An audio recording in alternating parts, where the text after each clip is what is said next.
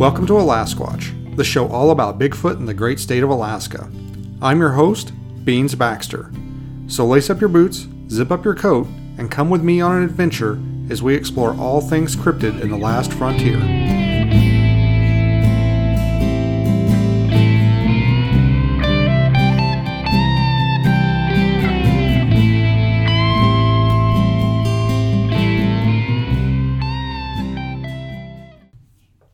Hey, welcome to this week's edition of Alasquatch. We are back. We are here with our highly anticipated review of Ghostbusters Afterlife. If you have not seen the movie, which it's been out for a couple weeks now, so it's gonna, you've had a chance to see it. So if you don't want to be spoiled, don't listen to this until after you've seen it. So stop. This is your warning because we're gonna spoil the heck out of it. So this is your spoiler warning right now. Other than that, in the studio with me again this week is Mrs. Legume, aka the old lady, aka my bride. Hi, everybody. And we went to see the movie Crypticon weekend, Sunday, after we packed everything up, and we went out to a nice dinner, which is our conference tradition. And then we went and watched Ghostbusters in IMAX there in Lexington. And I've actually seen it twice now. I went up to Anchorage this weekend. I had to pick up some stuff. We've got some family that are moving out of state. They wanted to give us some stuff to hold on to for them, and also give us some stuff that they couldn't get rid of before they moved. So I went up there to Anchorage to pick that up, and it just so happens that during that time frame I was up there, my brother-in-law had a private screening of Ghostbusters. He had rented a theater out for him and his friends, and he had a couple extra seats, so I got to tag along and go. So I have seen it twice now. You've only seen it once. Yeah, that's okay. Only seen it once. But I think we've probably talked enough about it that it's still pretty fresh in our minds. And I mean, I think in my case, it's safe to say that if it wasn't for the original Ghostbusters, there's a good chance I might not be sitting here talking. I might not have this podcast because it was one of the things that kind of got me interested in paranormal, unexplained, strange phenomena, stuff like that, which led to Bigfoot, of course. So Ghostbusters is one of my big inspirations, and it meant a lot to me growing up as a kid. I had a bunch of the toys. I always watched the cartoons, stuff like that. So I was always a really huge fan of it. And I have an unpopular opinion of the 2016 Ghostbusters with the female cast, that it was not as terrible as everybody says it is. And I'll mention why here a little bit later in the review of Ghostbusters Afterlife, why I feel that way. But we're gonna talk about this movie today. So okay. So I think first we should mention, of course, the original was 1984. Of course, all the cast members, for the most part, were members of Saturday Night Live. They're comedians. So the best thing about the original Ghostbusters is the use of practical effects was amazing. All the ghosts look different. That's one thing I loved about the original, and that is one of my pet peeves about the 2016 is all the ghosts look exactly the same. That bothered me. But the characters all had different senses of humor. They all had a sense of humor, but they were all different, and I thought they just worked off each other really, really well. We just watched the original Ghostbusters just the other day. You can put it on at any time, and you never get tired of it. And sometimes, every once in a while, I'll notice little things I didn't notice before. It happens every once in a while with movies. You've seen them 100 times, but you really pay attention to them at a particular moment, and you notice something, or maybe it hits you differently because you're older now. Like as a kid, you didn't really notice the adult humor in it. But so the original Ghostbusters, of course, is always going to be king. Like with most movies, the original is always the best. But this one is a continuation. It's not a reboot. It's not a remake. It's a continuation. So it opens up, though, with this farmhouse out in the middle of nowhere. What was the state they were in? Oklahoma. Oklahoma. Of course it was Oklahoma. And it opens up with this farmhouse at night. You see what looks like a trap go off on this mountainside. This big mountain, there's the beam of the trap. And then a car goes racing through the cornfield. And, of course, based on the trailers and everything you've heard, this is Egon that's there in the car. But did you know what entity was coming after him? Because I thought it was one of the dogs. No, I didn't know, and I don't think they didn't give us enough information, I don't think, to know. Not at that point, but later on, I guess when we get there, when you rethink about it, I thought that was one of the dogs coming after him because he had captured one of the other dogs, but I guess we'll talk about that later. But that's the opening scene, is basically Egon is in Oklahoma at this farmhouse, and he's trapped a ghost, and it's about him basically battling this other ghost to try to keep it from freeing its friend, I guess. I don't know. What's your impression of the opening scene? It was creepy. Yeah, it had a really creepy atmosphere about it. It was good, and it wasn't super scary. I mean, the original Ghostbusters had kind of an element of horror to it, but I think this was probably the scariest part of the movie, probably. I would agree. And it was a lot of unknown. Like, you don't really see what's coming, or you can't. A lot of unknown suspense. Yeah. And then basically the scene ends with Egon.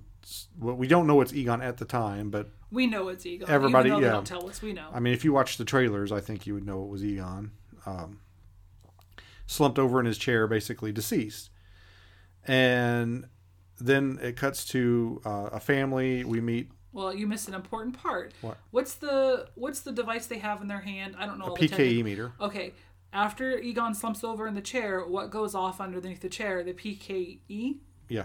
I'm sorry. I love the movie, but I don't know all the terms for all the gadgets. The PKE meter starts to go off. So my first thought is, okay, he's a ghost. Yeah. That's what you thought too, yeah, right? Yeah. So that was a little key component. The PKE meter goes off. So then it cuts to we meet the new family. The what's his name? Finn Wolfhard. Yeah. The Phoebe. I can't remember her name. McKenna Grace. I've never seen her in anything else before. And then their mom, Carrie Coon. And basically they're getting kicked out of their apartment. We get a really quick introduction to them. Phoebe's good with science. She's like rewiring the apartment. What's Finn's name? Trevor is watching videos about cars, while his mom... They're definitely establishing the skills of these kids. Yeah. So and then mom's a basket case. And then mom can't pay her rent and gets evicted. And then they move to Oklahoma, to Somerville is the name of the town. Mm-hmm. And they're under the impression, the kids are under the impression they're just going to go, settle up the estate and then get back to their lives. And mom kind of drops the revelation on them, like, we can't go back, we got evicted, we're going to have to stay here until we can get back on our feet. And I feel so we're basically, Egon's given this instant family that we had no indication existed. They're at the house. Janine comes in, Janine from the first movie, the Ghostbusters secretary, introduces herself, because when she first walked in, and I thought there for a minute there was going to be a moment where the mother, Carrie, mm-hmm. looks at her and goes, Mom, what the hell's going on? And that wasn't what we got. And Janine basically, they basically were like, who the hell are you? And she's like, I was a friend, I helped your father pay his bills and blah blah blah. And so that was kind of any basically shipping of Janine and Egon gets thrown out right there.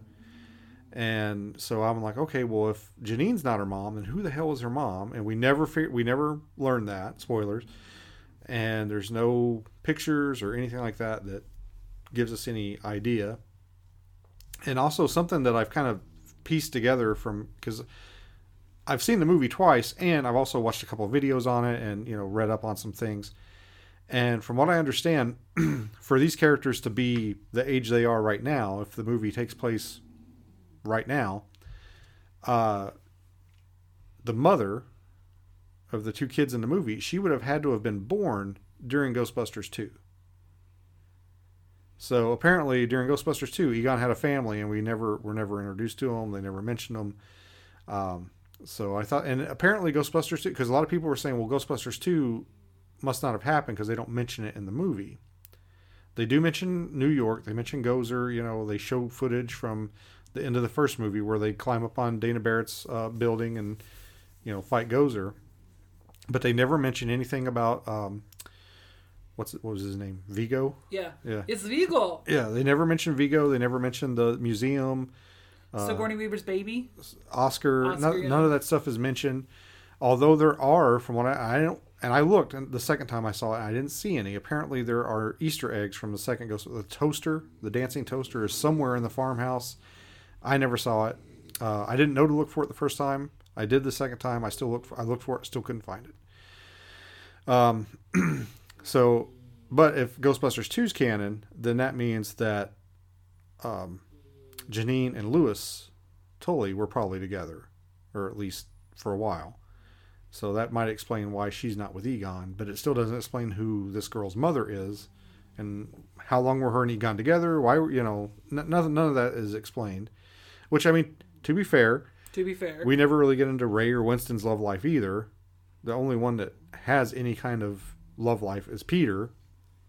So, I mean, yeah, but they're producing a family. They're producing a family that we're supposed to care about. Yeah. And it's the family of Egon, someone who could barely speak to a woman, get alone sleep with one. Only thing I could think of is that he did an experiment, and that's what his daughter is some kind of experiment, or he donated sperm. But it's a little weird to give Egon a family yet not really tell us where did they come from, because there must have been a woman involved. Who's the woman?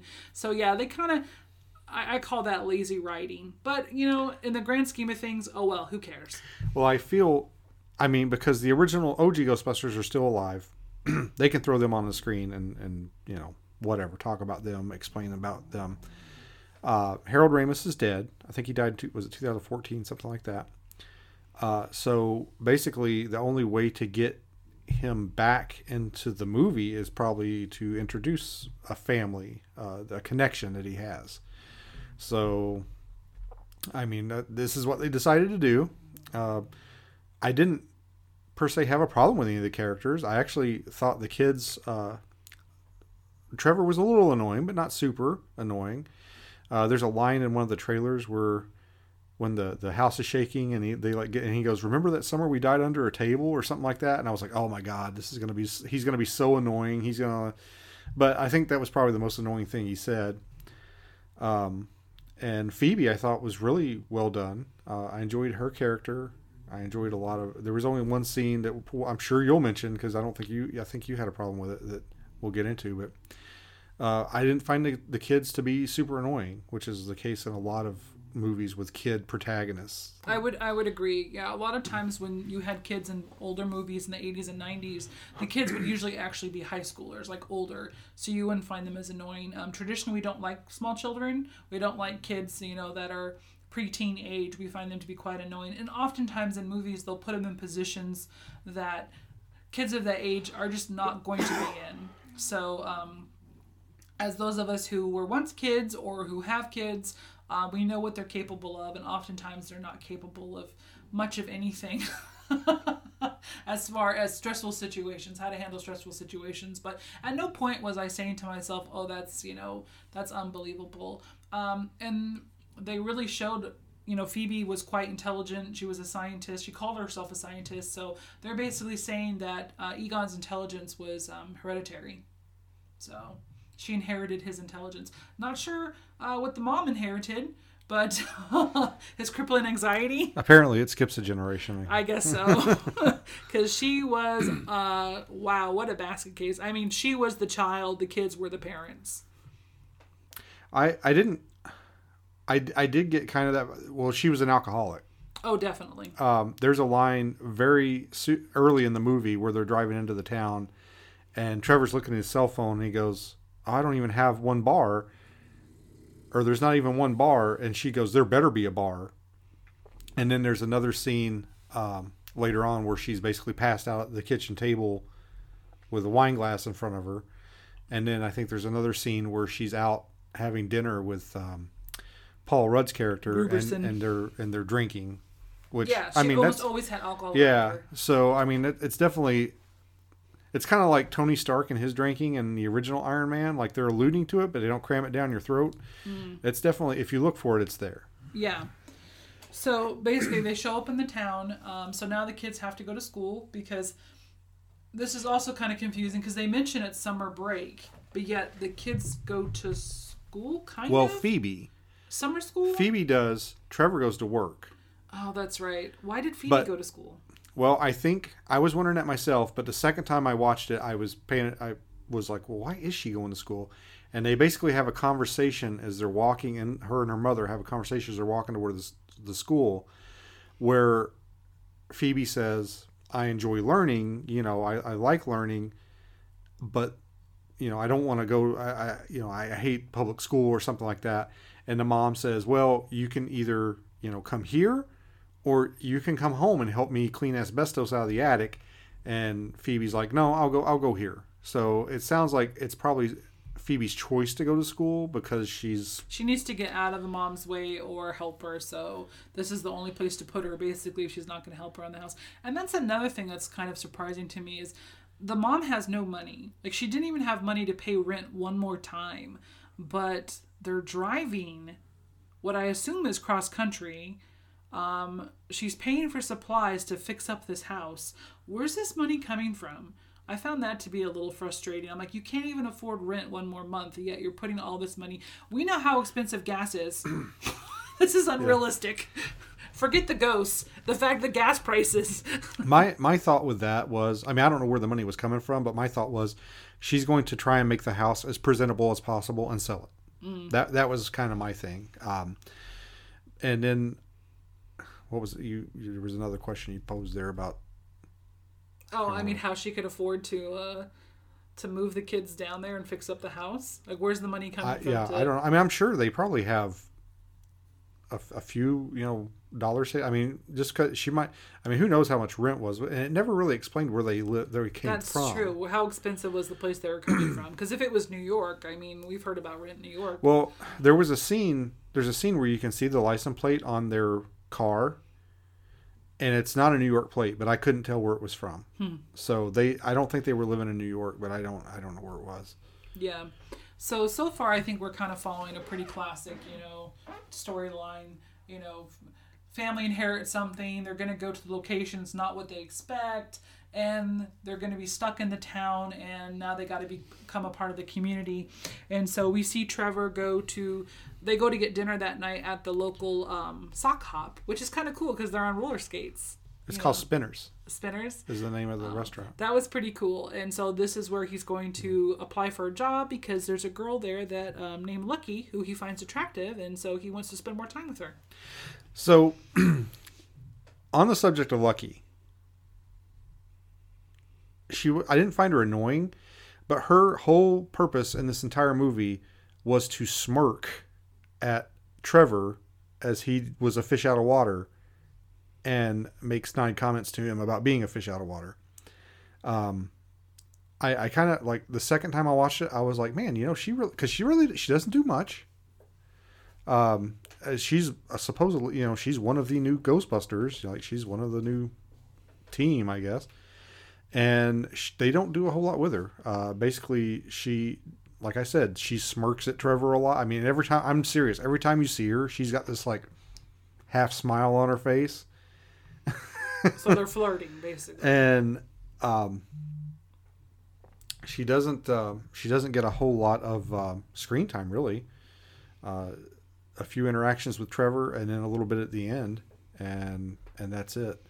But I kind of felt she was probably my least favorite of the new characters, but that's only because they really didn't do that much with her or explain that much about her. Yeah, they didn't really develop her character other than the fact that she was it third or fifth generation? Fourth generation. Okay, wow, look at that. I split it like down. I did third and fifth, and the answer was fourth. She's from the town. She feels like it's a deadbeat town, like a lot of kids do. They think their town's not that cool. And that's about it. And she works at the local sock hop. That's about it. And I another thing that almost pulled me out of the movie. I've never been to Oklahoma that I remember. But I'm pretty sure I have a good grasp of Oklahoma and the landscape? Not the landscape, the diversity of Oklahoma. And I have to say, I mean, because in this town of Summerville, that there's this group of kids that hang out with Lucky and Trevor. There's like Indian kids. Middle Eastern Indian. There's like Middle Eastern kids. Lucky is African American.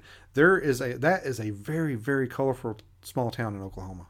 Almost to the point where it distracted me to where like I don't really think there's that many Middle East immigrants living in a small town like that in Oklahoma.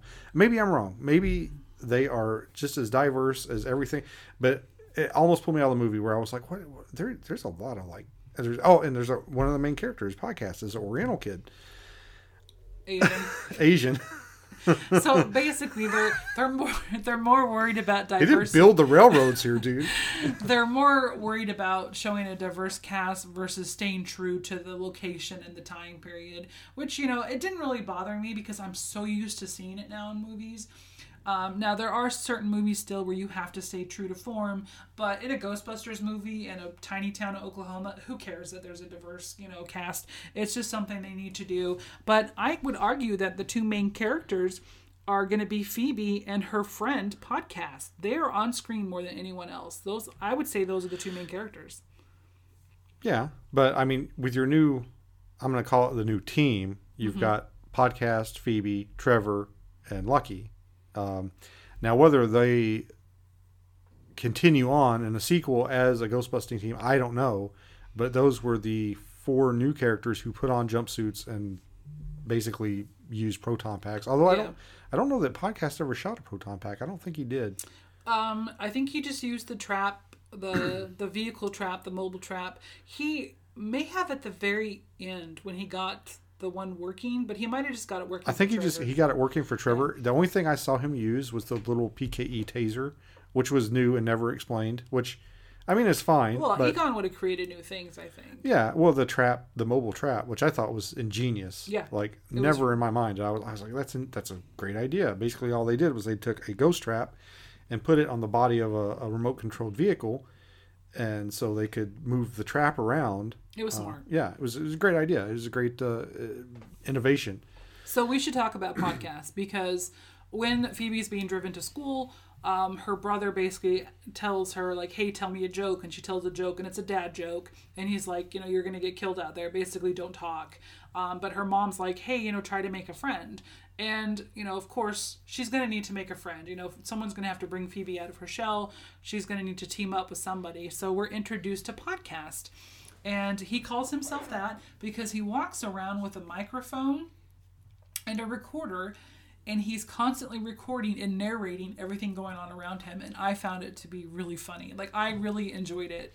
Actually, he only did it a couple of times. He did it when you first meet him, and then when he walks into Phoebe's house. Well, what about when they go to the mountain? I thought he was recording then.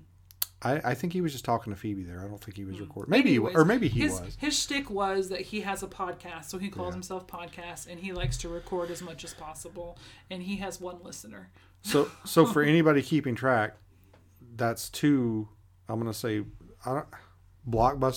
let's say 2 summer movies with main characters who had podcasts. Oh yes, Godzilla the other one, versus, Godzilla versus Kong. They're finally starting to mention podcasts into big movies, which they really should, because at this point, everyone I know either listens to podcasts or has a podcast. I mean, I think it's more popular than radio. I don't know anybody who still listens to the radio, but I know people who listen to podcasts. But I enjoyed Podcast's character. I think he had some of the funniest lines. True. There's a scene, my favorite, I think, that he says is there's a scene where Paul Rudd's character is talking to him about the 1984 Ghostbusters phenomenon, and he looks at podcasts and he's like, You of all people don't know about this? And he goes, podcast goes, I'm ashamed. That's right. That's right. That was funny. That was pretty funny. And then he's got a couple other really good one-liners in there that are really good. I thought he was a nice compliment to Phoebe's more drier, serious humor. Phoebe was funny without trying to be funny, so I thought Podcast did a good job complimenting that. But going to summer school, we now get to meet one of the other characters, Paul Rudd's. Gruberson was his name, and he is a seismologist. And he is teaching these kids basically because there's seismic activity going around in Oklahoma where there's no fault lines. And his idea of teaching the kids is introducing them to classic 1980 movies like Cujo and what was the other Child's one? Play. Child's Play. That's his idea of teaching the class. But of course, Phoebe's not interested in that, so she wanders off from the group and strikes up a conversation with Paul Rudd's character, Gruberson. Yeah, so you've basically got him as the, I don't want to say mentor, because he's definitely not responsible enough for that title, but he's kind of hanging out with Podcast and Phoebe, and Phoebe finds the trap in her house that we saw at the beginning of the movie with the death of Egon, and she brings it to school, I guess to show, I'm assuming to show Podcast. I think there was some stuff that was cut out because there's some scenes in the trailer where they're in school and there's like a kid that like pops a bag of Doritos in Phoebe's face or something, like they're kind of, it looks like maybe they're picking on her or something, and then that's not in the movie. I don't remember that. Yeah. And then there's a scene when, I can't remember if it was the first day of school or when they were watching Child's Play, but there's a scene with a kid, he's got a bag of like pop Doritos on his desk. And I'm sure it's the kid from the trailer, but that's like, we just see it in passing. And I'd watched the trailer before I went to see it the second time. And I was like, that wasn't in the movie. And then I saw that and I was like, okay, they must have cut it out, but we still see the aftermath of his pop Doritos. But anyway, Paul Rudd sees the trap, and that sparks the whole like, oh, you guys don't know about Ghostbusters? And he shows them YouTube videos, which I thought was kind of cool. Cause I mean, that's how you would go about doing it now. Like, yeah. Oh, you don't know about this? Here, come here. I'll show you on the computer, you know, like that's how people relate to things now. Yeah. And then after watching it, Phoebe now realizes at this moment that Egon, her grandfather, was a Ghostbuster. She did not know that prior to that he was a Ghostbuster. So, and then I believe at this point she has spent the night in the house. Has she spent the night in the house, or did this happen after that? She spent the night in the house. Okay. So what happens is, there's a chessboard out, and Phoebe's in bed, and the chessboard gets flung against the wall, and she sets it back up, and then an entity starts a move, like plays a move, so she responds and then goes to sleep. She handled that quite well, the fact that the chessboard went flying against the wall, and then a chess piece moved on its own. She took it in stride. Yeah, well, I mean, she said, I think in the beginning of when she first met Podcast, that she doesn't believe in ghosts, because he points to the theater or something and he's like, the theater's haunted, and she's like, I don't believe in ghosts. So yeah, it kind of made me wonder, like, what did she think about that? Like, what did she think was going on? Because I most people would be like, you know, praying and going for holy water, freaking out. Yeah, we're at least not staying in that room. Something. Yeah. So anyway, we've got basically all the characters are together now. Mm-hmm. And I can't remember what most of the things that happen in the film are set in motion by the characters in the film. Whereas they have the trap, and then, so if that trap had stayed where it was, the movie wouldn't have happened. To an extent, yeah, because there was still one roaming around. There was still an entity roaming around besides Egon. But you know, that it doesn't actually show up. Do you find that weird? Whatever killed Egon doesn't actually show up until the end. Do you remember seeing it appear anywhere? Well, so there's two, what she's talking about, there's the two terror dogs, the gatekeeper and the keymaster, and the entity that's in the trap is one of those two. I don't remember which one.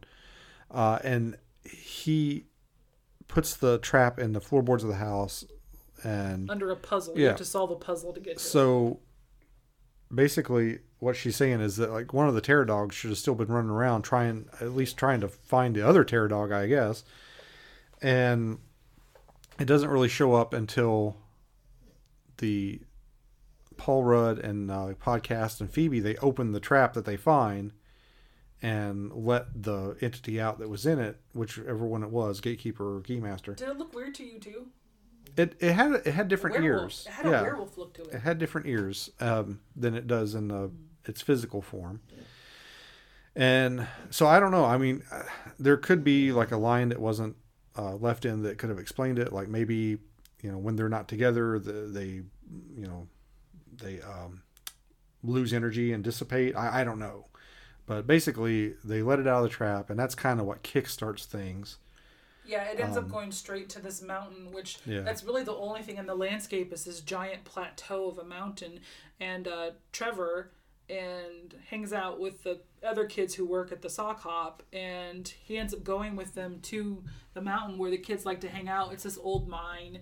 It's been abandoned, and they said a bunch of people were committing suicide, like jumping into the mine. But it's our first kind of introduction to it, and of course, big earthquake, and then he hears Trevor, the brother, is looking down this well, and he hears a voice say, Gozer.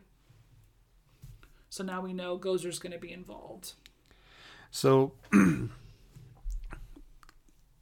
Phoebe finds, with the help of Egon's spirit, although we don't see the spirit, it's basically like the PKE meter goes off. She found it under the chair. The PKE meter will go off, and she kind of figures out that she uses it as like a locator. Like, okay, if I move this way, it goes off, it turns off. If I go this way, it turns on. And so she kind of uses it to follow the trail of psychokinetic energy to where Egon wants her to go. And then the lights are coming on as she's moving through the house, and he guides her to his laboratory, which is underground. You got to use the fire pole to get, or a fire pole to get down there. And this is where there's quite a bit of callbacks in this, because you get the use of the fire pole. There's a sign, there's a maid service sign on the door of Egon's locker where he keeps his uniforms that was on their office door in the first movie. She finds a Nestle Crunch bar in his suit. There's just a bunch of stuff. There's equipment in there that you see in the first movie. And so there's a bunch of, like, I guess, fan service in that part where you see like that stuff that was in the first movie, Like, yeah, a lot of Easter eggs. I oftentimes slide down poles into the dark where I don't know where I'm going. Well, that was another thing they never explained. How did they get out of there? That's an excellent question. Yeah. I didn't even think about that. I was just thinking about sliding down a pole into an unknown abyss is perhaps not the best idea. Yeah, how did they get back out of that room? They never explain. I'm assuming there's steps somewhere that probably just go out, but they never explain how they. It's in a shed, so maybe there's like a back exit somewhere. Once you get down there, you can see it. Maybe it's a daylight shed. Yeah, but basically, she finds Egon's equipment. His oh, hi, Hardy. Why can't I think of the name of the equipment? Proton pack? Oh my god, I'm like blanking all the names. She finds Proton pack. It's not functioning though, and with the help of Ghost Egon, she fixes it. Yeah, I kind of, even with like him helping, I'm using quote fingers, I doubt that anybody would be able to fix that properly. I mean, that's a very sophisticated piece of equipment, and basically he is just, showing her where the tools are. Yeah. She's like, oh, I need wire nose wires, and then he shows her where it is. She automatically knows what the components of the machine are. It's a little odd too that it was even broken. If it was that easy to fix, why hadn't he fixed it yet? I don't know. But anyway, so she's basically on board now. She knows that her grandfather was a Ghostbuster, and that this is her grandfather that is helping her, because she tells Podcast. So the next scene is she takes the proton pack out with Podcast, and they're going to test fire it. And she tells podcast like, yeah, I met my grandfather last night, and he, helped me fix this. And so they fire up the proton pack and they use it to shoot some bottles. And this is probably the part of the movie where I was just like, oh, come on. That's, the biggest coincidence of the movie is after they test fire the proton pack, they hear there's a ghost in the abandoned factory that they're next to, where they just happen to be testing the proton pack, and they go in to hunt the ghost or to see what the noise is, and they find the ghost. Yeah, it's a Slimer type looking ghost too, only it's blue. It's called Muncher, and it eats metal, which I don't know why ghosts need to eat. My theory with Ghostbusters is that some of the ghosts are deceased humans. Obviously, I mean, some of them look like people and were people, but some of the stuff that they deal with, they're not necessarily ghosts. They're things from other dimensions, or maybe they're ghosts from other dimensions. I don't know. Maybe they're ghosts that died on other worlds. I don't know. But a lot of the creatures that you see obviously aren't human, or never were human, or don't appear to be human. So that was always the way I kind of rationalized that is, those are, creatures from other dimensions, because they talk about other dimensions quite a bit, especially with the Gozer, coming in to our world. So that was kind of my rationalization of that, even though they never really, I think, fully explain it. But he's got like 4 or 5 arms, something like that. He's got multiple limbs, and he's kind of like a slug-looking thing, and he eats metal, but he can also like shoot it out too. Yeah, almost like shrapnel. Yeah. Yeah. And anyway, they shoot him. They almost catch him, but he gets away. And about this time is when Trevor gets Trevor had found Ecto-1 in a barn, and they meet Trevor. Trevor's got it running. With the help of Egon, which he doesn't realize. And they meet Trevor. Trevor tells them to get in, and they go after the ghost.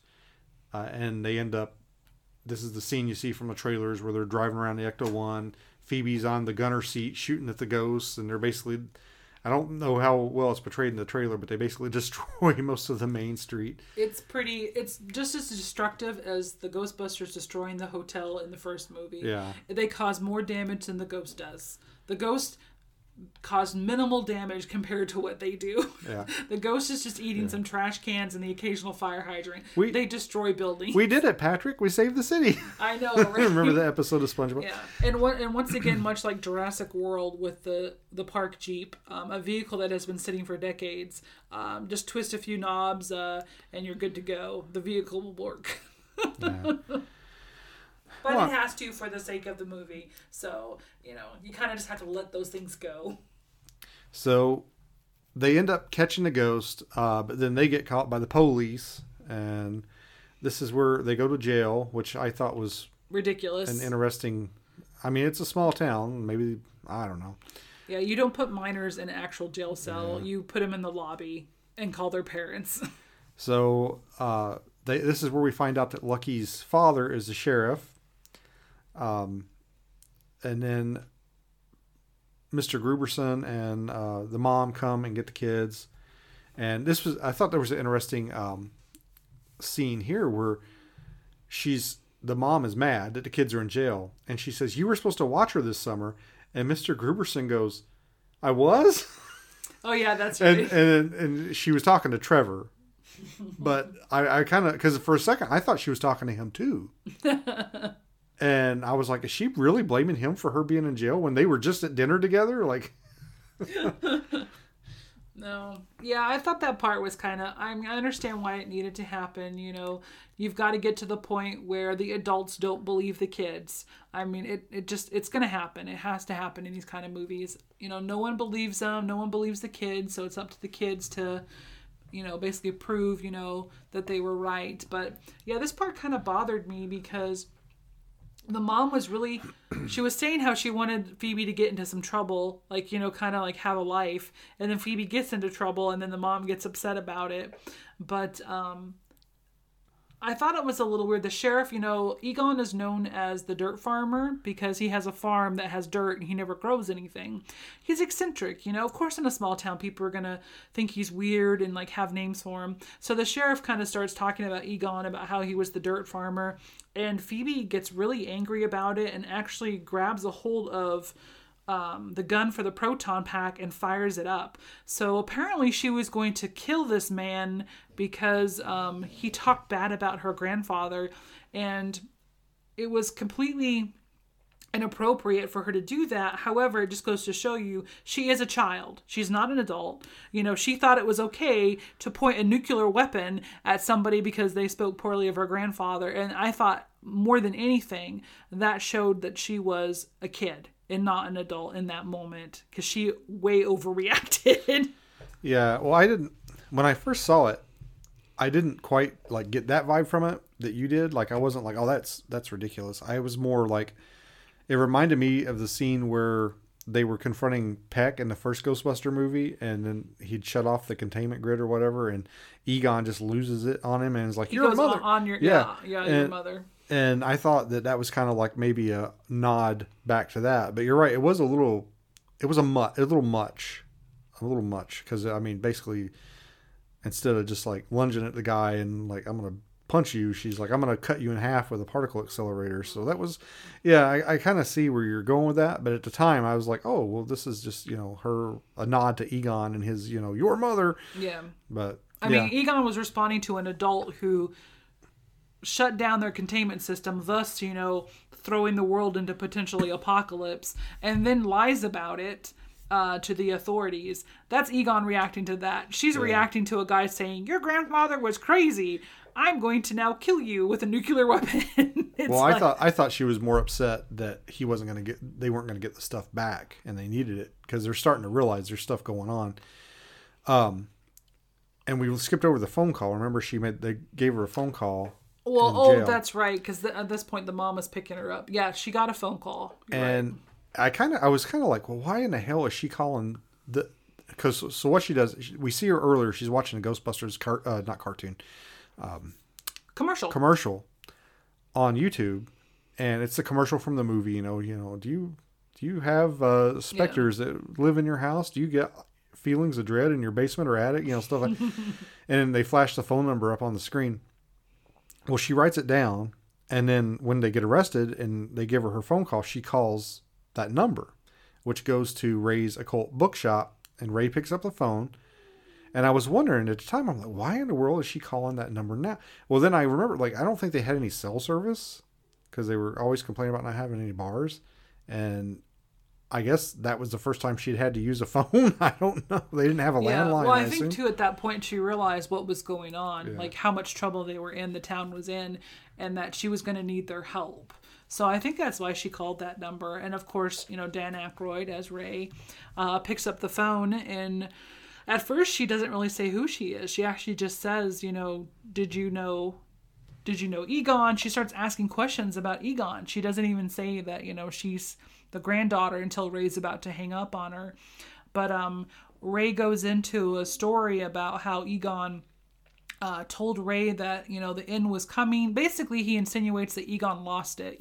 He starts going on about the end of the world, and he has a breakdown. He goes to this town in the middle of nowhere, and he tells Ray that, the end is coming. And Ray says, that it's a bunch of, baloney. It's not true. And here's something I caught, is he mentions the firehouse, and he says it's been turned into a Starbucks, and that Egon took all his equipment, took Ecto-1. They lost the firehouse. It's a coffee shop now. And so Ray is quite upset with Egon. And I know this part really bothered you about how Ray felt. Yeah, so up to this point, I enjoyed the movie.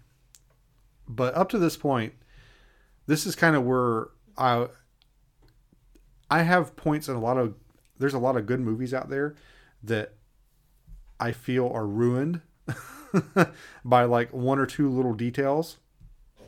Like for example, The Dark Knight Rises, the third movie in the Nolan Batman trilogy. I can't get past, the fact that Batman is retired when the movie starts. Like Batman doesn't quit; he just doesn't. So that movie almost was pretty much ruined by me. Just I don't care what else happened in the rest of the movie. I'm like, well, that's not that character. That's not what that character would do. That's not how that character would act.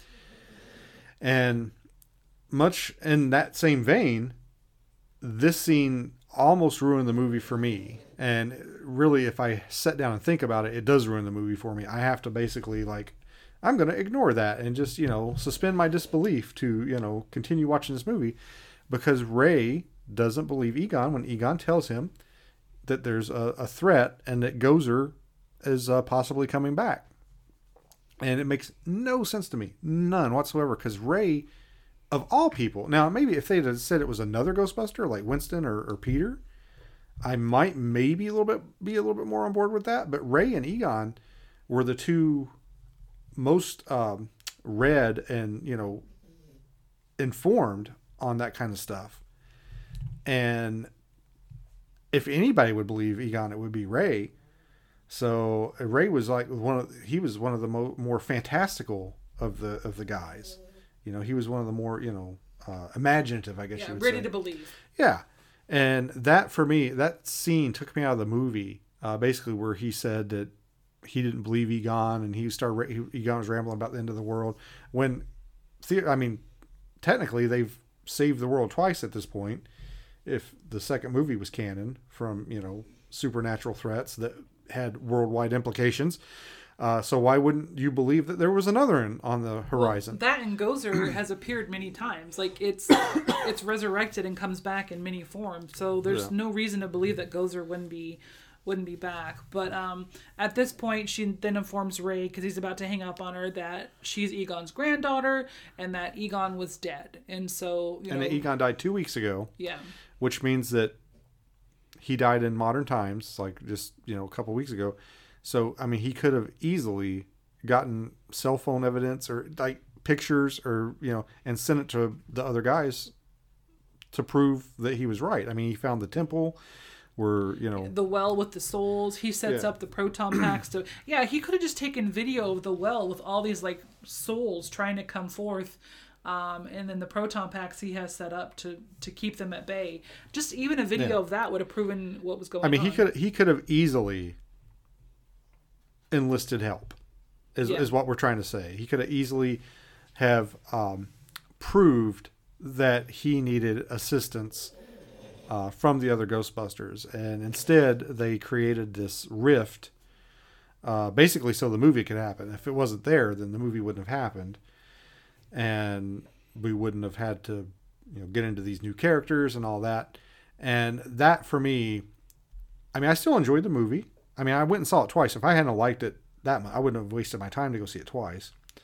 But that for me was kind of the moment where I was like, the jump the shark moment, where I'm like, okay, this doesn't make any sense. Like the writers literally hammered a square peg into a round hole to get this movie to get these characters where they needed them to be for this movie. Yeah. And I feel like they could have really fleshed that out a little bit, and just a few lines of dialogue probably would have made that better. Yeah. Now at this point, Phoebe and her mom are arguing because Phoebe, you can tell, really respects her grandfather. She wants to have a relationship with him, basically.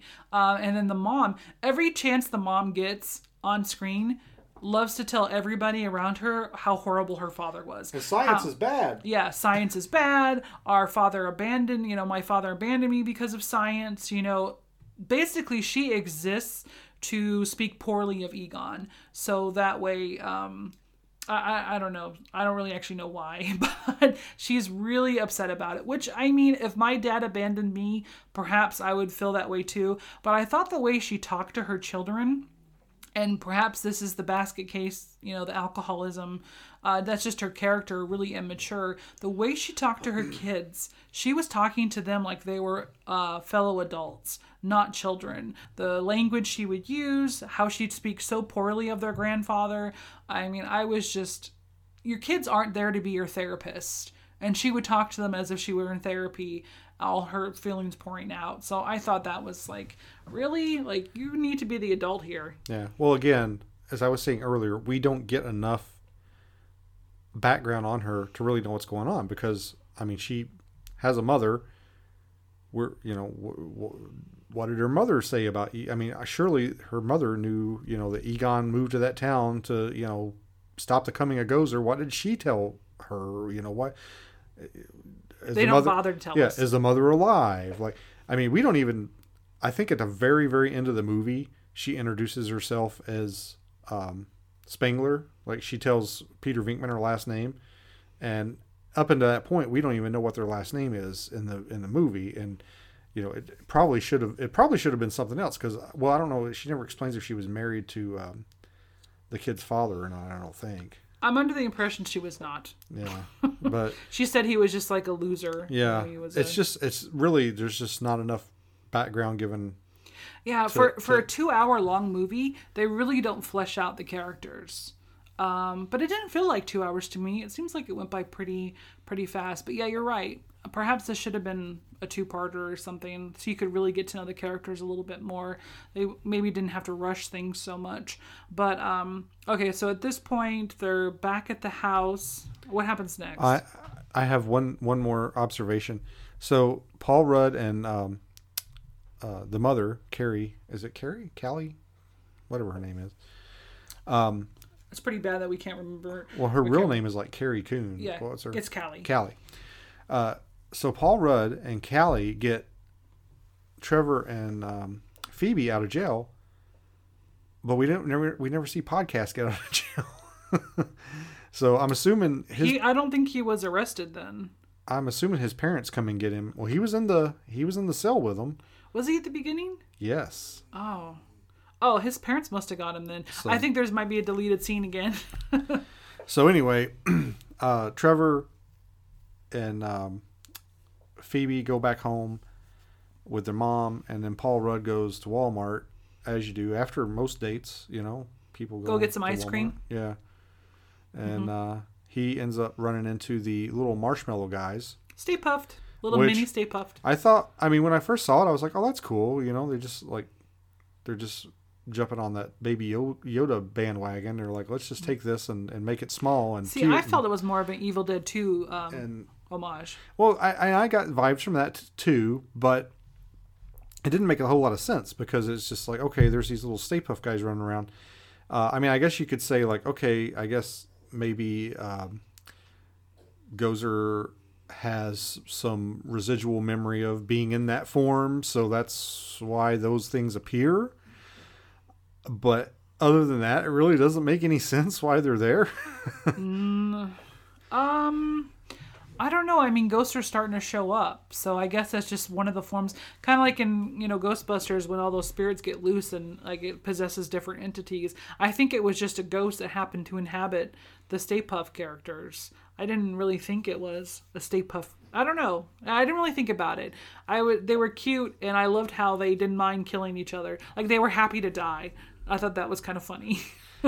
Yeah. So there's a scene with those things running around, and initially you're just like, well, why? I mean, it's cute and it's funny, but why are they there? And then Paul Rudd ends up running into one of the terror dogs. I don't remember. Was he the gatekeeper or the keymaster? I think he was the keymaster. Yeah, the boy's always the keymaster. He's the key. That's the male. Yeah. The gatekeeper, the hole, is the female. Get it? So anyway, he ends up getting chased by the terror dog out through Walmart, and he throws his ice cream at it, which almost buys him like a half a second. And which the effect they did, the terror dogs were pretty much done with practical effects. Oh yeah, they did a really good job. I thought they looked amazing. Although much like Tully, was that his name in the Louis Tully? Yeah. Louis, much like him running away from his apartment building into the open outside that restaurant was a mistake. Him leaving Walmart, I think, was a mistake. I think he was safer in the Walmart. And then, so he gets captured, and then let's see, I'm trying to remember what happens next.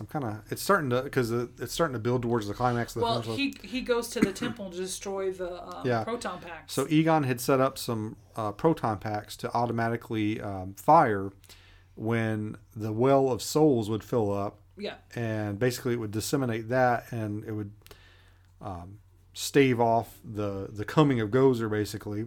Oh, and by the way, that's another thing too. Like, Egon could have taken so Ivo Shandor, the guy that built Dana Barrett's apartment in the first movie, the Gozer cult guy, his body is just laying in a glass case, like Vladimir Lenin style, in this like mine. And I'm like, Egon never thought to like take a picture of that, send it to Ray, and like, hey, look who I found.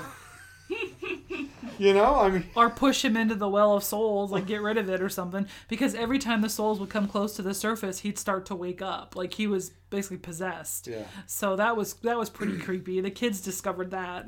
Yeah, and he's played by J.K. Simmons, he's like the Samuel Jackson of the late 2000s. He's in everything. He's great. And so Paul Rudd, he sabotages Egon's safety system there that he's got set up to automatically go off, which allows the spirits to come up, and that's basically like the containment unit getting breached. That's when all the ghosts like start coming up and start terrorizing the town and stuff. And nobody, it would have been nice to see like in the previous movies where the mayor comes and is like, okay, we need your help. If the sheriff would have been like, okay, I need you guys to do something. Yeah, but they did it wasn't as extensive as the previous Ghostbusters where they show all the different entities bothering people. I think they had the coal miner, the miner at the diner, the waitresses serving him coffee. You're a poet and didn't know it. But did you remember any others? I think we just see some spirit. Oh, yeah, the eyeball ghost. The one that has the eye that comes, because I had that toy. I had the figure of that ghost from the cartoon, and there's a couple of others. I think that it's just real brief, real short scene. You don't really get the sense of scale, I think, that you kind of did with the first movie. Yeah. That basically the ghosts are like terrorizing everybody in town, but the kids show back up at the police station to get their stuff, and there's nobody there. Like, all the cops are gone, presumably out either running from or trying to fight the ghost. But they you never don't really know. explain. It's like they just disappeared. Yeah. And they end up getting their gear back. Pretty clever. Yeah. Which, I thought it was kind of a cool moment. It was podcast idea. And that's kind of the thing. Like, everybody kind of does their own. They all have their own little contributions. And then they form a plan, or they start to form a plan, and their mother, she's actually down in, she discovers Egon's lab. I can't remember I think she finds a PKE meter and basically follows it down to the lab. She finds a collage of photographs of her throughout her life. That means basically Egon was keeping an eye on her or keeping tabs of her. Apparently somebody was sending him those photos. Probably her Perhaps mother. the mysterious mother. Yeah, this mother that doesn't exist. Maybe she was grown in a petri dish. I don't know. Maybe maybe she started out as a spores, mold, and fungus. He does like to collect them. And anyway, she gets possessed, turned into a dog by the gatekeeper down in Egon's lab, which I kind of thought was weird that it would. I think he was hanging around the farmhouse the whole time, like, because that's where it ended up when it killed Egon. I think maybe it was around, possibly waiting for its opportunity. It couldn't really. There was no point in creating a gatekeeper until a Keymaster had formed. But yeah, and I thought it was kind of weird that, I don't know what the rules are, but apparently like Ghost Egon either didn't do or couldn't do anything to stop it from possessing his daughter. Or maybe he wanted it to happen, so that would be like, okay, let's get this ball rolling so we can stop this. I don't know, and it's not explained. So she gets possessed. Paul Rudd is possessed. They meet up at the mountain. The kids show up at the mountain. They see them turn from the people into the dogs. They see them turn into the terror dogs, and they were much cooler about it than I probably would have been. Yeah, they seem pretty level-headed kids. So you see your mother turn into a dog, and then you're like, okay, well, let's form a plan. And most people would have been like, oh my God, did you see that? What the Yeah, heck? look, my mom's dead. Like, I would assume my mom is dead. Yeah, there was a lot of lightning during that transformation. So Yeah. I think in my mind, I would feel that the probability of survival was probably pretty low, but whatever, So Gozer shows up. Yep. And it's confirmed that Gozer cannot show up until the Keymaster and Gatekeeper are in Terror Dog form and have mated. Like, that's confirmed. Gozer's power is attached to these dogs possessing a human body. Yeah, and you have to have both of them. You can't have one. Yeah. And I thought that was, I don't know, it's a little weird. They don't like go too far into the lore of it. I mean, there's a scene where they're looking through the Tobin Spirit Guide and they're kind of talking about it a little bit, but they don't really. They basically like, well, this is the way it is, and there's no explanation. It's like, this is just the way it is. Yeah. And so they quite cleverly, I believe this is probably what Egon's plan was as well. They trap one of the dogs, the one that was possessing the mother, and they there's an escape from where they leave the temple. They're driving away, and Paul Rudd's terror dog is chasing them. There's another short chase, and they get back to the farmhouse, and Phoebe has discovered that the farmhouse is basically a giant trap that Egon's constructed to catch. Why he didn't? I mean, I guess maybe because he needed materials at the farm. I don't know, but why didn't he just build it in the mine? I think it had to do with the silos at the farm. He needed the capacitor Yeah. for the electricity, which didn't work anyway until they were provided a charge. So the movie needed them to. Yeah, until the movie needed them to. So anyway, they get back to the farm, and Gozer shows up, which now we're given the idea that the entity that was chasing Egon at the beginning of the movie was Gozer. I think it was a terror dog. And because she basically comes through the corn in the same manner and shows up, and then they try to do the trap. The traps don't work. She's in like a half form though, like you can Yeah. see her. Versus She's at the beginning, kind of you couldn't transparent. see the form. Yeah. I don't know. I really felt like, I don't know. I kind of feel like it was the other terror dog, but you don't really know. Maybe it had something to do with the fact that the proton packs were set up around the well, and maybe she wasn't as strong when at the beginning of the movie because Egon had his safety measures in place and they were working, so the well couldn't explode. Yeah. So basically, it's speculation though. There's no confirmation as to who the entity is that actually killed Egon. Was it a terror dog or was it Gozer? And we skipped over the fact the temple had dates on the wall of key events, and we actually recognized all of them throughout history. And did you see the future dates too? Yeah. So they had dates in the future where this was going to happen again. I think Basically, this is an next, ongoing issue. The next one I think was 2131. So be ready. Yeah, be ready for that. And we also missed the resurrection of J.K. Simmons' character. Yeah. He spent more time dead in the movie than he did resurrected. Yeah, so he's finally resurrected, and Gozer comes, forms, and he's like, basically, hey, I did all this for you. Let's now rule together. And she literally rips him in half. Which, I mean, it was kind of funny, like, oh, haha, that was funny. But then you're like, man, what a waste of that character. Yeah, I guess it was just to show that Gozer is not going to share power with anybody. Why would they? Why would Gozer share power with a human? Yeah. Well, my big problem with that was why was his body at that place and not at the top of his building in New York? I'm guessing it has something to do with the Well of Souls. Like, he knew that this temple was going to be the place where Gozer would eventually show up. Like, maybe he didn't have confidence that it was going to happen at the building. I don't know. That's another one of those unanswered questions. Yeah. There's a lot of unanswered questions. So anyway, Back at the farm. They're back at the farm. Gozer's coming after them. They've got one of the dogs trapped. They're trying to fight her off. The mini marshmallow guys show up. They sabotage the proton pack that's in the Ecto-1. Lucky shows up. The big plan was for her to ambush Gozer at the farm when Gozer shows up. Which really, I mean, it was kind of a cool reveal, but at the same time, I'm like, well, what did that accomplish by having her go to the farm and just wait? I think it's because they knew they were going to have to use the big trap. Yeah.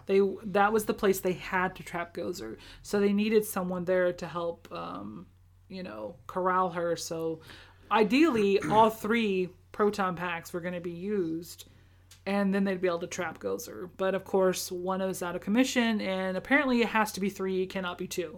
Gozer requires 3 beams. What did they get? Because I don't know that they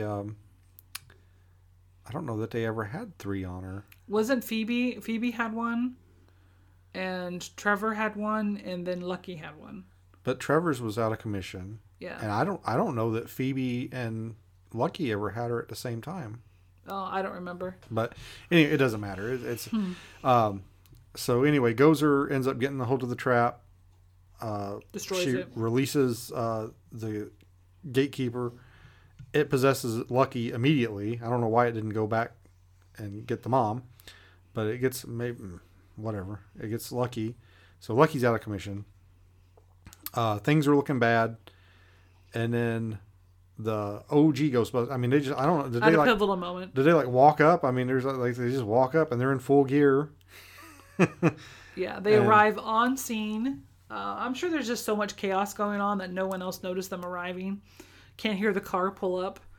Yeah. Well, my thing is they probably had to come through the town to get there. Oh, that was a big snore from the babies. Yeah, they had to come through town to get there. So did they just ignore all that ghost activity going on in the town and head right to the farmhouse? Yeah, they got to go for the big kahuna. So, yeah, I guess so. So they show up. Peter, what's his name? Bill Murray. He looks really frail. I actually just thought he looks like he has for his last few movies. Like, he looks the same to me as he has the last 10 years. I mean, I don't know how old he is, but he's got to be in his 70s, if not 80s. I think he looks the same. Yeah. I mean... Well, it was really cool seeing them all in uniform, yeah. Back together. There wasn't... I mean, other than a few, one-liners, really, there wasn't a whole lot done with them. They... throw some proton blast at Gozer. Well, Gozer asked the key question, are you a god? Because Ray goes through his speech about fish and wildlife, like you're in violation of fish and wildlife. And she goes, are you a god? And for a second, you can tell he wants to say no. And Winston and come on, Ray. Peter are like, come on, you know the answer.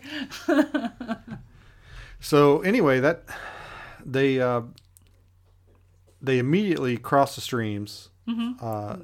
To shoot Gozer, and which confused me a little bit because it was my understanding that to cross the reason they crossed the streams was to get the gateway to close shut.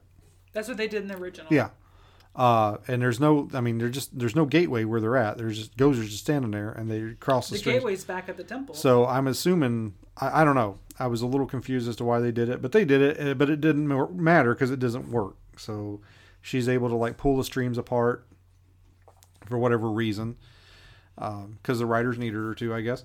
And then Phoebe is able to get back on her feet, get the proton pack, and she starts because the OG Ghostbusters get zapped and they fall down. Of course, she doesn't instantaneously murder any of the main characters, just Ivo Shandor, and the main characters get pushed back. Phoebe shows up, starts shooting her with the proton, but the 3 main characters' proton packs couldn't hold her, but Phoebe's 1 proton pack is powerful enough to force her power beams or her Gozer's lightning back or whatever. But she starts to like struggle and lose the power, and then what happens? It was actually really like a Harry Potter Voldemort moment when they have the final duel and they've got the two power beams going at it, and it's about good versus evil, and then eventually the good beam overpowers the evil. So yeah, it was totally like a Harry Potter Voldemort duel there. So Phoebe is struggling, she's just a kid. It's hard for her to maintain it. And then all of a sudden these arms, envelop her and hold the proton pack with her, and it's Egon in ghost form. So we actually get to see him. Of course, they aged him as they should because he died as an older man. But I thought the CGI looked really good. Now, he doesn't talk. Unlike a young Luke Skywalker in The Mandalorian, they don't even attempt speech, which I kind of thought was weird. I felt like they could have.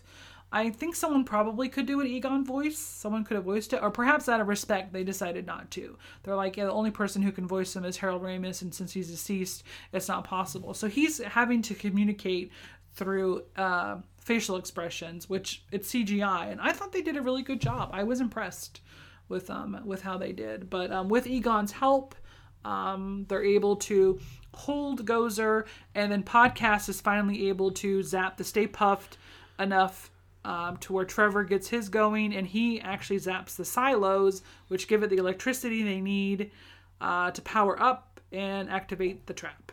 Yeah, and I was kind of like, that was Trevor's idea to shoot the capacitors to like power the traps, because you kind of see him look at that, and he looks at the trap. You see him put it together, and I mean, I guess it was fine, but I would have liked to have seen maybe. Either Egon like point it out, or maybe have Phoebe say something. Personally, if I were Phoebe, when she discovers that there's traps there, she doesn't test it to make sure it's working. I thought that was kind of odd. She just assumes they're going to work. Yeah. She would have known that they need power. I don't know. That was another kind of gap in the writing, or inconsistency with a character. I don't know why she wouldn't test it out. Yeah. But anyway, Gozer... So, and that's another thing. So was Gozer... Because especially the second time I watched, I was trying to pay attention to see if they were... Did they trap Gozer? Or did they trap enough energy that she was dispelled? Because I would think that they wouldn't be able to just trap Gozer. I mean, she's a god. So I think they're insinuating that she's trapped. Like, I think it was supposed to be a more permanent solution to the Gozer problem. And she didn't take on her form, her destructive form. She's in her god form. The old movie, the first one, she turns into the Stay Puft Marshmallow Man. She doesn't have a chance to take on a form. She's just in her Gozer form. So I think they trapped Gozer. Yeah. Well, so that's the end of the movie. There's not a whole lot of epilogue with these characters. Basically, that ends with them right there on the lawn of the farm. Just a moment where Egon basically gets to hug his daughter, and then he dissipates, so she gets to have closure, basically, that he did actually love her.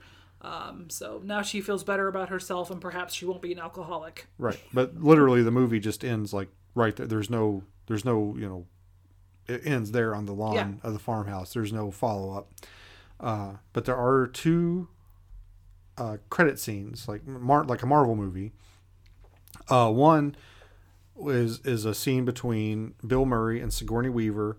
And while it's really cool to see those characters back and interacting, does absolutely nothing for the story. I mean, it's literally, they're playing with the little shock machine that Venkman has at the beginning of the first movie. Yeah. And the psychic cards with the stars and the wavy lines and shit. And I thought it was a really cool scene, but it had, nothing. It did nothing for the movie. It showed that Peter and Sigourney Weaver's character Dana were still together. Well, they also did that at the end of Ghostbusters too. So we didn't really need that. And then at the very end, there's a scene where Winston's bringing Ecto-1 back to the firehouse, which Ray said earlier in the movie that was a Starbucks. So yes, I know you had a major problem with that. I don't like when I feel like on a multi-million-dollar production, someone should be in charge of continuity. I just feel like those mistakes shouldn't be made unless Dan Aykroyd improv that scene. and they had already filmed Winston's scene. Sometimes that does happen where an actor will improv and it doesn't really get changed or caught. But I always feel like there should be at least one person in charge of a set that's responsible for continuity. There was a lot of cuts on that phone call, jumping between Ray and her. They could have easily left that out. Yeah. I guess someone in editing kind of screwed that up. But we also get introduced to Winston. He becomes this financial guru. Basically, he's extremely wealthy. He's been paying for Ray's rent for the bookstore. He makes a comment, one day it'll make a profit. So he basically covers Ray's rent, but we get the impression that Ray doesn't know about it. I think that's kind of weird. And I didn't get that impression. Really? It was I don't know, it was weird to me. Why would Ray take money from, but the person who's talking to him while we're learning this is Janine. She has the lucky coin that she gave Egon in the old movies. But actually, we didn't see that. That's a deleted scene. Oh, that is a deleted scene? She gives him I think a coin from the World's Fair or something like that.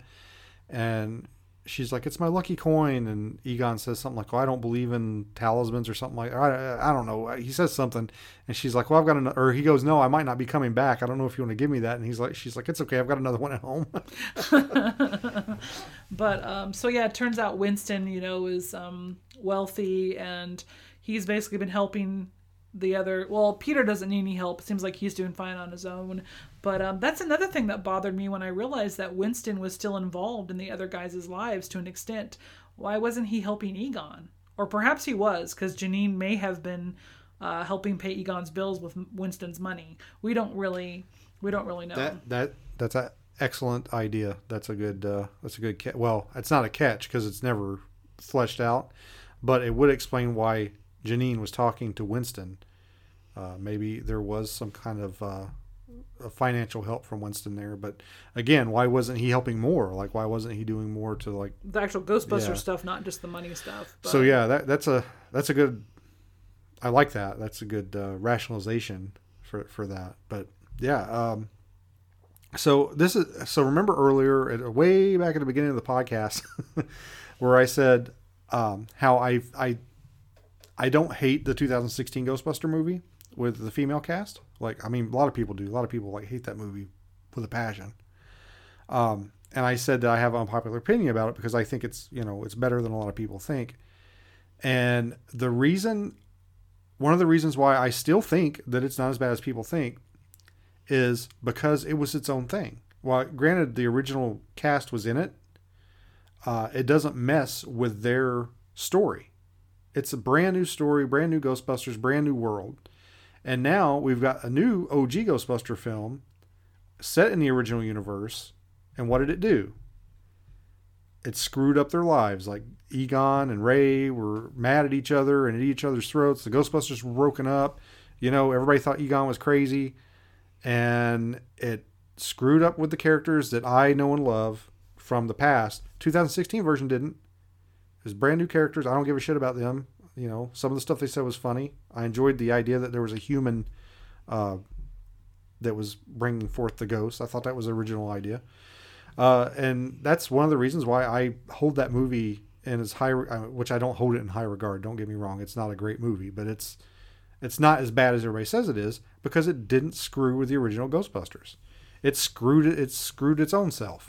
That's true. If you're going to have a movie, and people have dubbed this new Ghostbusters as nothing but a fan service movie, if that was true, and it is to an extent, if it was really true though, they wouldn't show us such horrible lives for the characters we love. Because at the end of Ghostbusters, everything was in the best possible place. Much like Star Wars at the end of Return of the Jedi. They had won the day. They're now going to live happily ever after. And then when they introduce The Force Awakens, the three characters that we love all have had horrible lives. Like the last 25, 30 years has been awful for them. Why do I don't want to know that. I want happily ever after. That is something I didn't enjoy. I was just like, oh my God, nothing but pain. Like they didn't keep in contact with each other even. Well, at the beginning of Ghostbusters 2, they were broken up. They weren't Ghostbusters anymore. Ray and Winston were doing kids parties. Peter had a TV show. Peter was probably the most successful out of any of them. And then Egon was doing research, God knows where, maybe on his daughter. I don't know. But again, it's like, okay, so they had to come together for Ghostbusters 2 in Ghostbusters 2. So they had to, I don't know what it is about sequels, but they just feel like they have to. Yeah, but Ghostbusters 2, I never got the impression they were angry at each other. No. Or The business failed. Yeah, exactly. Ghosts dried up, basically. Yeah. But this one, it was learning Winston apparently has had a pretty decent life, but he didn't have his best friends around him. Yeah, you're right. It is kind of a stab in the eye to what we loved as kids. Like, it took our childhood favorite movies and just like, here, let me just gouge your eyes out here, give you some pain. Because you're right, Force Awakens was, oh my god, it's like, why don't you just... I liked the new characters. I liked Phoebe. I liked Podcast. I liked Trevor. And Lucky, for what I saw of her, she was okay. I think she smirked too much, but I had no problem with them. I wasn't like, oh, these new characters suck. I think Podcast is the Ray of this group, and you can tell. And definitely. I mean, you can tell that's what they were going for. Obviously, Phoebe's Egon. Didn't get Venkman vibes from Trevor. I think maybe there's a couple of scenes where they're trying to do that, where he, where he says his humor was a little bit more dry. Like, I didn't get. He just wasn't the showman that Venkman is. Yeah. So here's I made this analogy the other day, and you were like, it blew your mind. So I'm going to describe a movie to you, and you tell me what movie I'm describing. So a group of new characters in an intellectual property are who embody traits of the original characters, come together. They discover things about the past involving the original characters. They discover the vehicle that the original characters used to run around in and have adventures in. They take over that vehicle and have adventures. Then they face a threat that is almost the exact same threat that the original characters faced in the original movie. What movie am I describing? The Force Awakens. And Ghostbusters Afterlife. They are the same movie. They are the exact same movie. Yeah, I agree with that. I didn't really put it together. I mean, I saw that, they're extending something I enjoyed as a child, but I didn't quite put it together. You're right. How similar Force Awakens and Ghostbusters Afterlife is. They basically took the Force Awakens and they just inserted Ghostbusters. Yeah. And I mean, don't get me wrong. I thought the Force Awakens out of the new trilogy was the best. I didn't like to see it, but I agree with you. They shouldn't have killed off Han Solo. But I knew that Harrison Ford had wanted that character to die for a while, so he probably wouldn't have. He wanted to try and Empire. So, I think it was Return. No, he wanted to die in the Carbonite Empire. Was it? Uh-huh. I don't remember that. Anyway, I just felt that those movies they're the same movies, just with a different intellectual property. Intellectual? Yeah. Intellectual. That's my Southern coming out. Intellectual. So basically, go see it, enjoy it for what it is. You're probably going to be like us, and you can't help but nitpick here and there. But as just a movie, just to sit down and watch and see some of the characters you did love, just enjoy it and try not to think about it too much. You know what though? I've watched and listened to a couple of reviews since I've seen it. Mm-hmm. Post viewing. And I have yet to see or listen to one where somebody is bitching about the Ray Egon thing, where they're like, why wouldn't Ray believe? I have not heard anybody mention that. And maybe there's somebody out there that is, and I just haven't come across a review. But I have not seen anything resembling my major complaint with the movie. But I did enjoy the movie. I'm glad I went to see it. I went to see it twice. Granted, I didn't pay for one of those times, but I enjoyed the movie for what it was. I enjoyed the fan service. There was a lot of nods. I'm sure there's a lot of Easter eggs in there that I didn't catch. There's a lot of little things in there. Like at one point, Phoebe opens the glove box on the Ecto-1 and like a Twinkie falls out, So there's a lot of little wink, wink, nudge, nudge. Remember that from the first movie? And I love that stuff. Enjoyed it. The only major problem I had with the movie is the way they wrote the OG characters and kind of their basically their disillusion and how they came apart.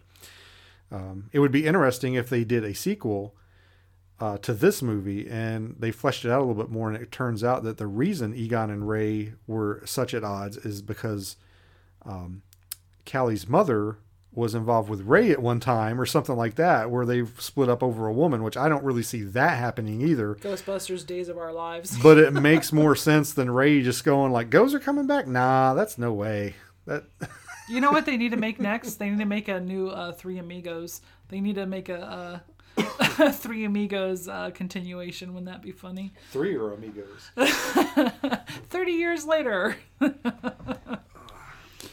Okay, well, I think we pretty much covered everything. I definitely recommend you watch it, but like I said, don't expect it to have all your answers. Much like The Force Awakens, it's not going to solve all of our problems in life and be on a silver platter. You know what will solve all my problems? What? Batman.